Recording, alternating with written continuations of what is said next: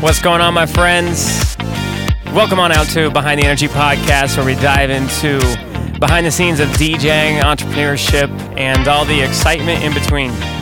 We got some friends, some cool people joining us, and a lot of fun stories. So without further ado, let's jump into Behind the Energy Podcast. January 10th, 2022, Behind the Energy Podcast, episode number 25, and we're sitting in the studio with my boy DJ Jerry. What's up? Hey, how's it going, man? Okay, actually, before we go any further, I feel like I should have known this like 7 years ago. How do you pronounce your last name? Balderrama. Balderrama. There it is. Okay, I had it right. I didn't want to butcher it. You can roll your R's too if you want. Balderrama. Balderrama. Yeah. Kind of, sort of. Yeah, it's close. We're starting it off, and I'm already butchering it. So Jerry has been a homie for a number of years. I was reflecting back as I was doing notes, and I was trying to think, like, what was the first event we spun together? And the first one that comes to mind was that kind of beach party. The Seven Peaks one, right? Was that it? That's the one that came into my mind as well. So I'm guessing yes. Do you know when we met officially for the first time? It might have been that event. Honestly, I feel like everything went down on that day. Okay. Because you're throwing down some Drake and Josh. I was like, dude, this guy's legit. Yo. I love it. I love that you remember that. I did. Unfortunately, now you play at an event and like very few people would know. I mean, depending on the demographics, but like I feel like very few people would know. But I genuinely feel like there's another day or another event when our paths like crossed. But that sounds about right. It was the Seven Peaks party. I think, was that Vico, CJ? Correct. Vico, CJ, and Dane. And Nico and Vince. Did I get that right? Were the headliners? They were the headliner artists. There was somebody else too. Do you remember? Can't remember the artist. No? Okay, shoot. Huh. Anyways, that was like what, 2016, 2015? Potentially, yes. Yeah, that's at least 6-7 years. Wow. DJ Jerry's in the house. He's been spinning a lot longer than 6-7 years. I believe we're at 11 or 12 now? 12? 12 years. Yes. 12 years. Okay. So with that being said, Jerry, if you could give us and the listeners, the viewers, shout out everyone viewing on YouTube. Muchos gracias. We're building that. It's new, but it's coming. Jerry, if you could give the viewers, the listeners, a brief introduction to your world in the entertainment industry. I think it's kind of unique with your father, and is his profession being an entrepreneur and a DJ. If you could give an introduction of that early time being introduced to the world of entertainment and DJing, what does that look like? What did that look like at the time? Yeah, for sure. So as Mr. Parker, DJ Live mentioned, my dad, he's been in the game for many, many years. Obviously, I shadowed him as a young kid, helped him out with little events here and there, and slowly transitioned to becoming what he started. And obviously in the beginning, I didn't really want to do it because my nature is introvertness. So I was like, no, I'm good. I don't want to DJ. It's not my thing. I'm too shy, right? And then as time passed by, like music started becoming part of me more, and I naturally started navigating towards DJing, and started as that bedroom DJ with virtual DJs, playing on my desktop, messing around, mashing up songs. And then from there, I was just like, okay, this is my love. Like, I love this. And then I did my first event at age 15. Yo, 15 years old. That's 15 dope. years old, and there's only 2 people there, and it was amazing because after that, those 2 dudes that were there, they're like, hey, you killed it. Let's do it again next week, and we'll bring all the people. So were they friends at the time, like they were high just school friends? completely strangers. Did you host the event at 15 years old? I didn't host it. I was invited to DJ at this new venue. Okay. Now it's taken down. It was in Provo, and okay. What was the name? Eclipse or okay. Enigma. They changed to Enigma. Got sold now. It's not a venue anymore. It's not a venue anymore. It got teared down by the city. And, wow. Enigma's somewhere else now. So. Is it right off the freeway? No. It's like kind of by like Rancho Market, down by like the border of Orem, Provo area. I don't know that area. Yeah. Anyways. Yeah, and so that venue's opening up, and my dad got me this gig. 'Cause like, hey, like we're trying to do like a hip hop reggaeton night. Do you know anyone? My dad's like, oh yeah, my son's starting to DJ.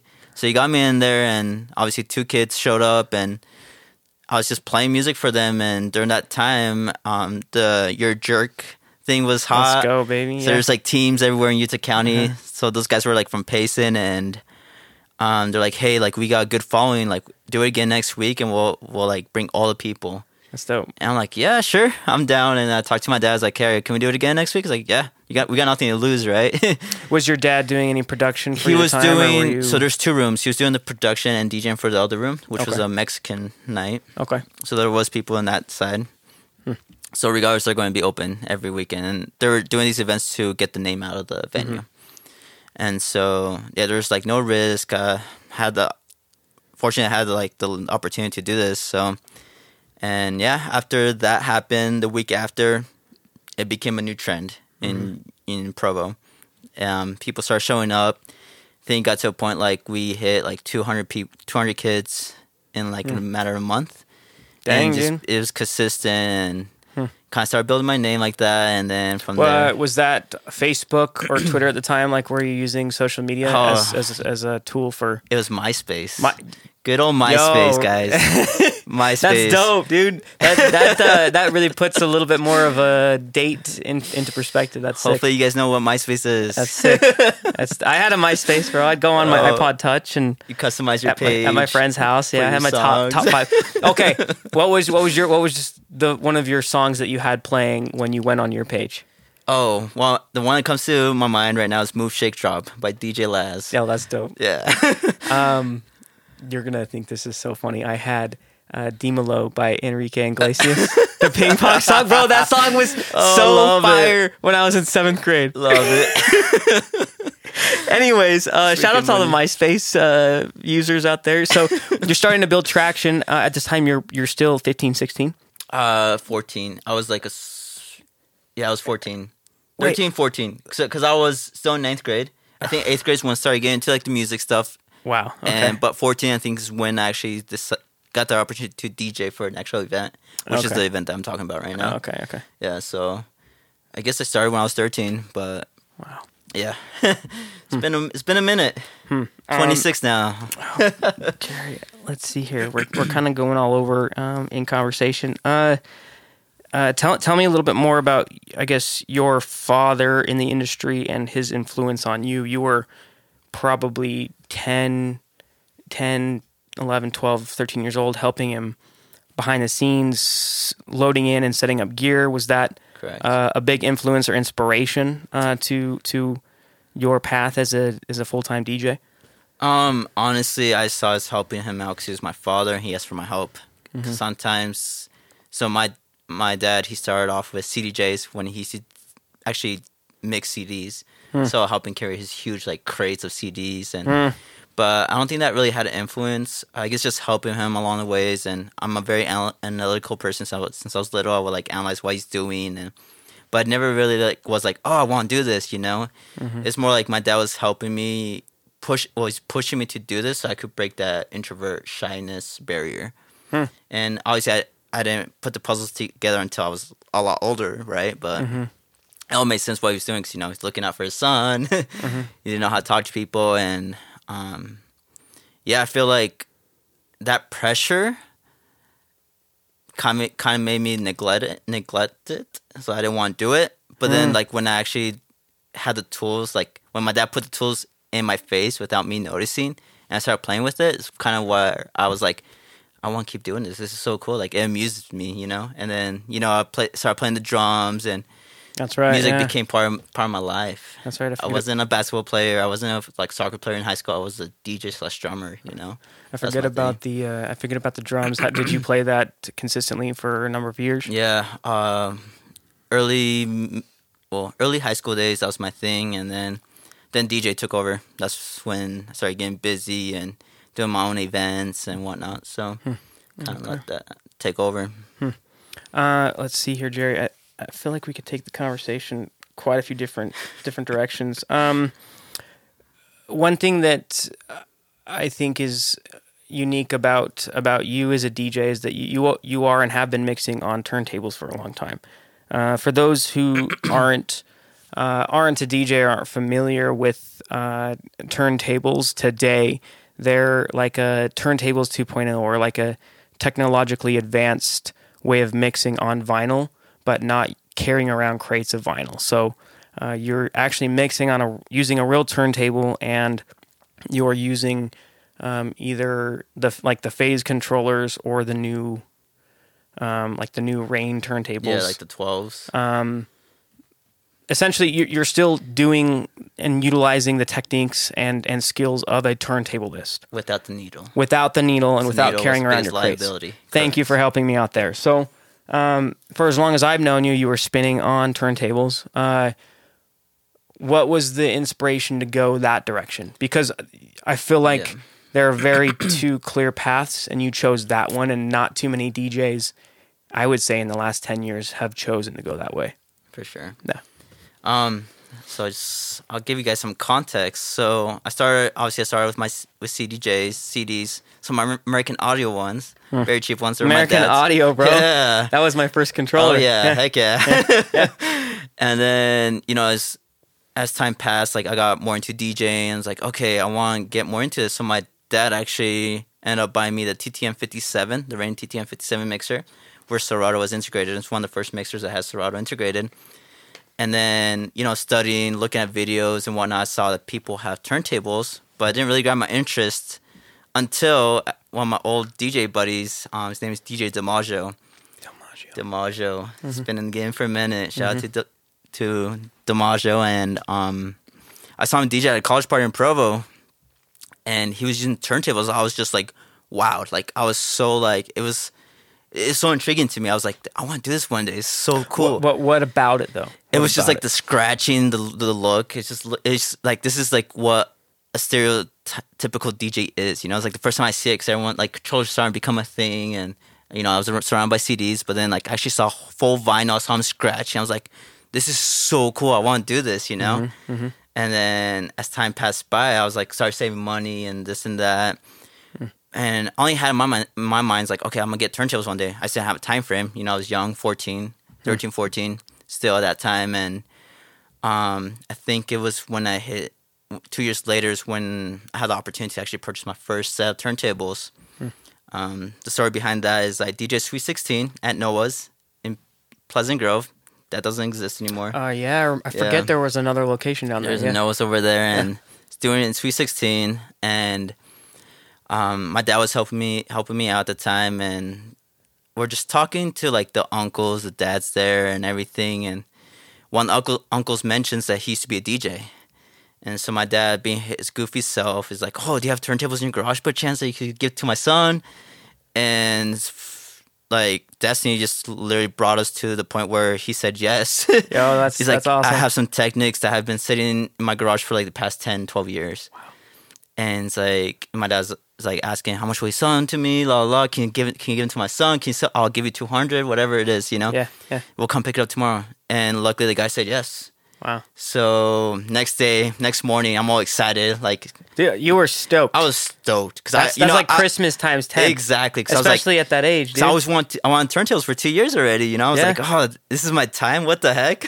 Wow. I go get those turntables from the guy, and yeah, the rest is history. I fell in love with them. So there are some Technics from 1989. So do you still have them? I actually sold them. Okay. Because little things that were messed up, like the tone arm, the pitch. Some important things. Yeah, some important things. That's so dope. As you're explaining this, I'm transported back to a conversation I had. Remember Bobo Comics? Yes. Bo Johnson. Good old Bo Johnson. I remember talking to him, and I think I had seen you mix once or twice, and you came up in conversation. He's like, bro, DJ Jerry's so freaking good. Like, he knows how to scratch like none other. And Bo's like, dude, he practices in his room like 24/7. Like, I swear, you look at his like maybe Snapchat or something. He's like always practicing in his room. Did you, once you got the turntable, spend a lot of time just practicing those simple like baby scratches and transitioning before you started doing that more at events live?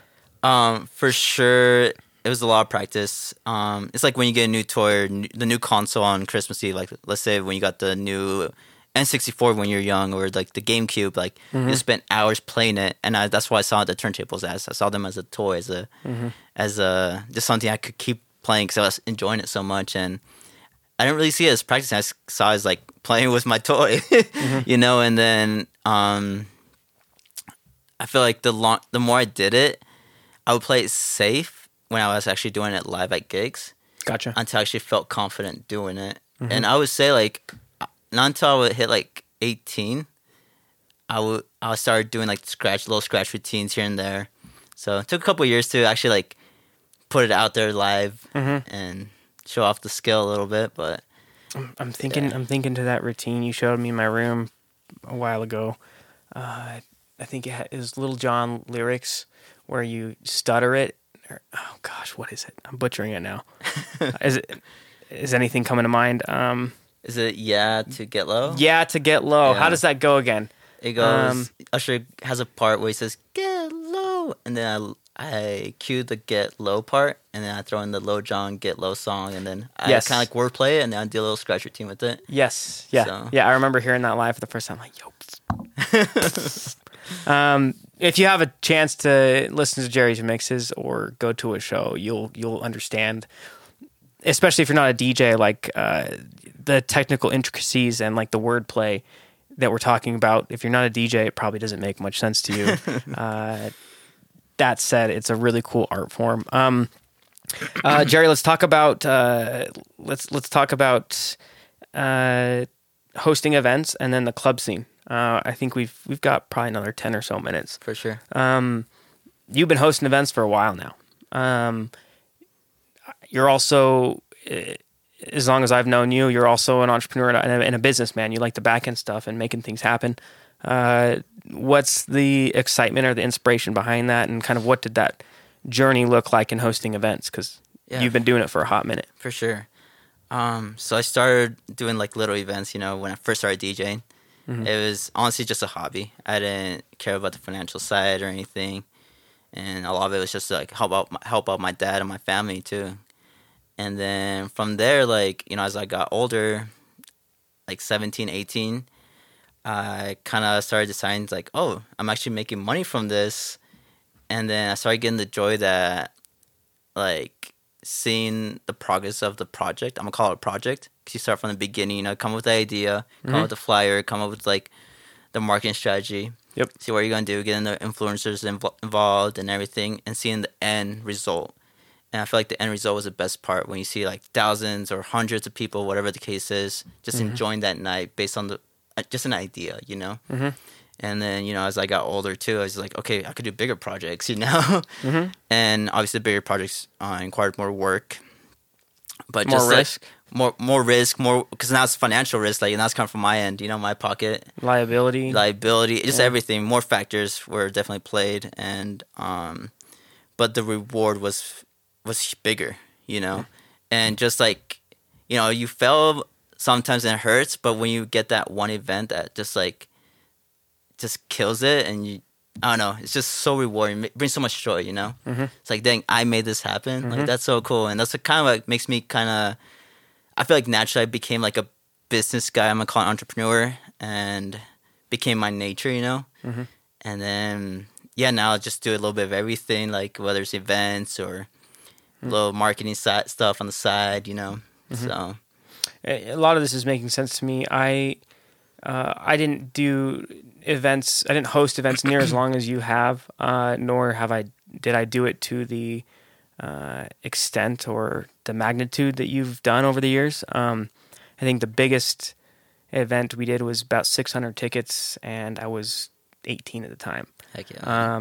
I mean, that was dope. Don't get me wrong, but I learned a lot in hosting those events because it's a very, I guess, unique kind of project to work on or to do, and especially as a very young kid, not really having like a mentor or someone teaching you these are the things you need to consider.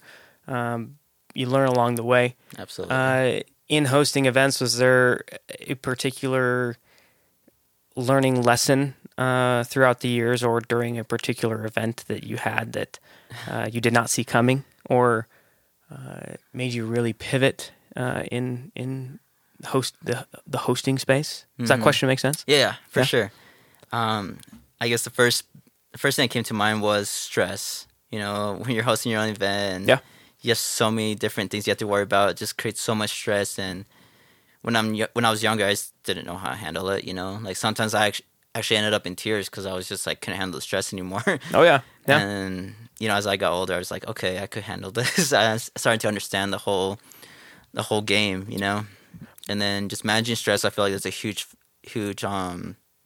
what would you call it, like a huge thing to like use in anything in your life. So I feel like that helped me a lot. What strategies or things did you implement to manage that stress? Being more organized, for sure. Okay. So just kind of like even a simple thing as far as creating a checklist, like that helps a lot. Okay. Or having like, instead of just having like things scattered around, have someone else be in charge of a different thing. Like for example, have someone be in charge of the tickets or of the money or like the wristbands. Okay, you know? So I guess you assign specific roles or tasks to the team. Correct.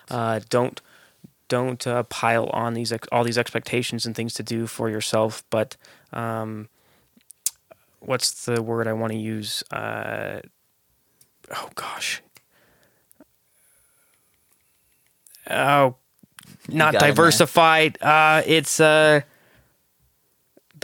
word's gonna come to me when I'm laying in my bed at 1 a.m. But empower people within your network or within your team to execute specific tasks, whether that be marketing this, you know, through this particular channel, or managing security, or wristbands, or I don't know what else. And the DJs too. Yeah, the DJs. The DJs is huge, especially when you have like more than one. Okay. Got to coordinate and see like making sure everyone's on the same page. You know. So that's like another one. Obviously, that was my biggest thing when I was younger too, because I was like, oh, I want to play all these songs. You know. I want to be the cool DJ. It's like little things like that, or like letting the other DJ understand like the vibe that you're trying to create. Okay. You know, you bring all these guest DJs. Everyone has their own styles, and you want to make sure they're matching your vision, right? Because it's something you already created. There's cohesion as the night builds, rather than like a completely different atmosphere from 9 to 10, and then 10 to 11, way different, and then 11 to 12. I got you.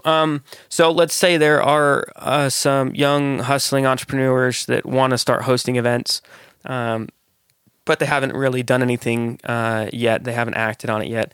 If you could give them a little piece of advice, what would you like to share with them to maybe shorten their learning curve? Yeah, for sure. Don't be scared to shake as many hands as possible. Just meet as many people as you can. Take advantage of your young life, and don't be scared to ask them to help you out either. Like when you're young, I feel like people are more open to say yes, you know, and they'll do it for free. They'll do it for a free ticket, whatever the case is. So definitely take advantage of that, and then, just live make your vision come to life, man. Like that's the biggest thing.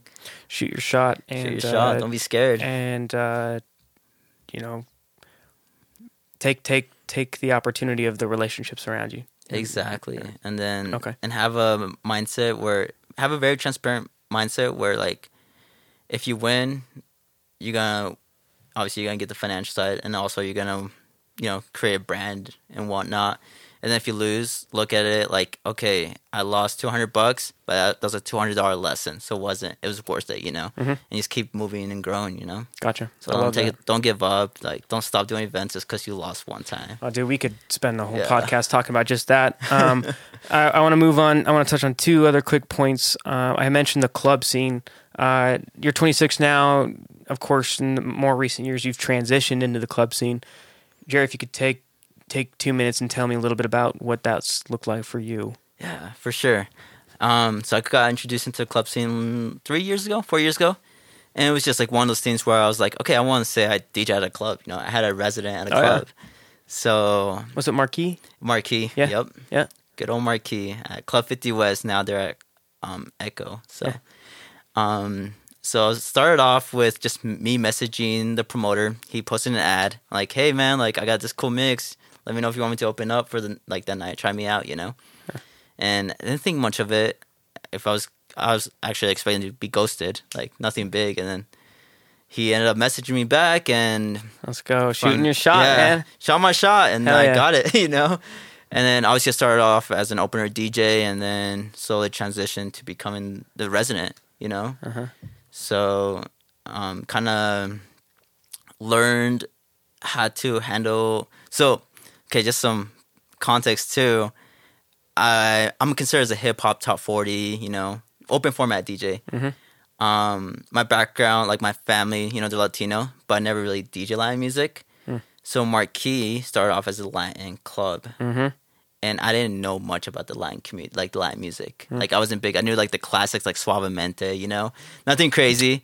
And like just opening up, DJing with the other DJs that were there, really helped me like open my eyes. I started doing my own like, I started studying, you know, studying the music, different genres, and see how I can incorporate my style that I created in these years.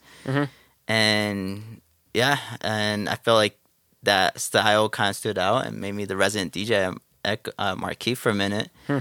And then I could officially like mark it down off my list. Like, okay, I was a resident DJ at a hot club in Salt Lake, you know, popping club for a good amount of time too, right? Still is too to this day. Yeah. So let's see here, Jerry.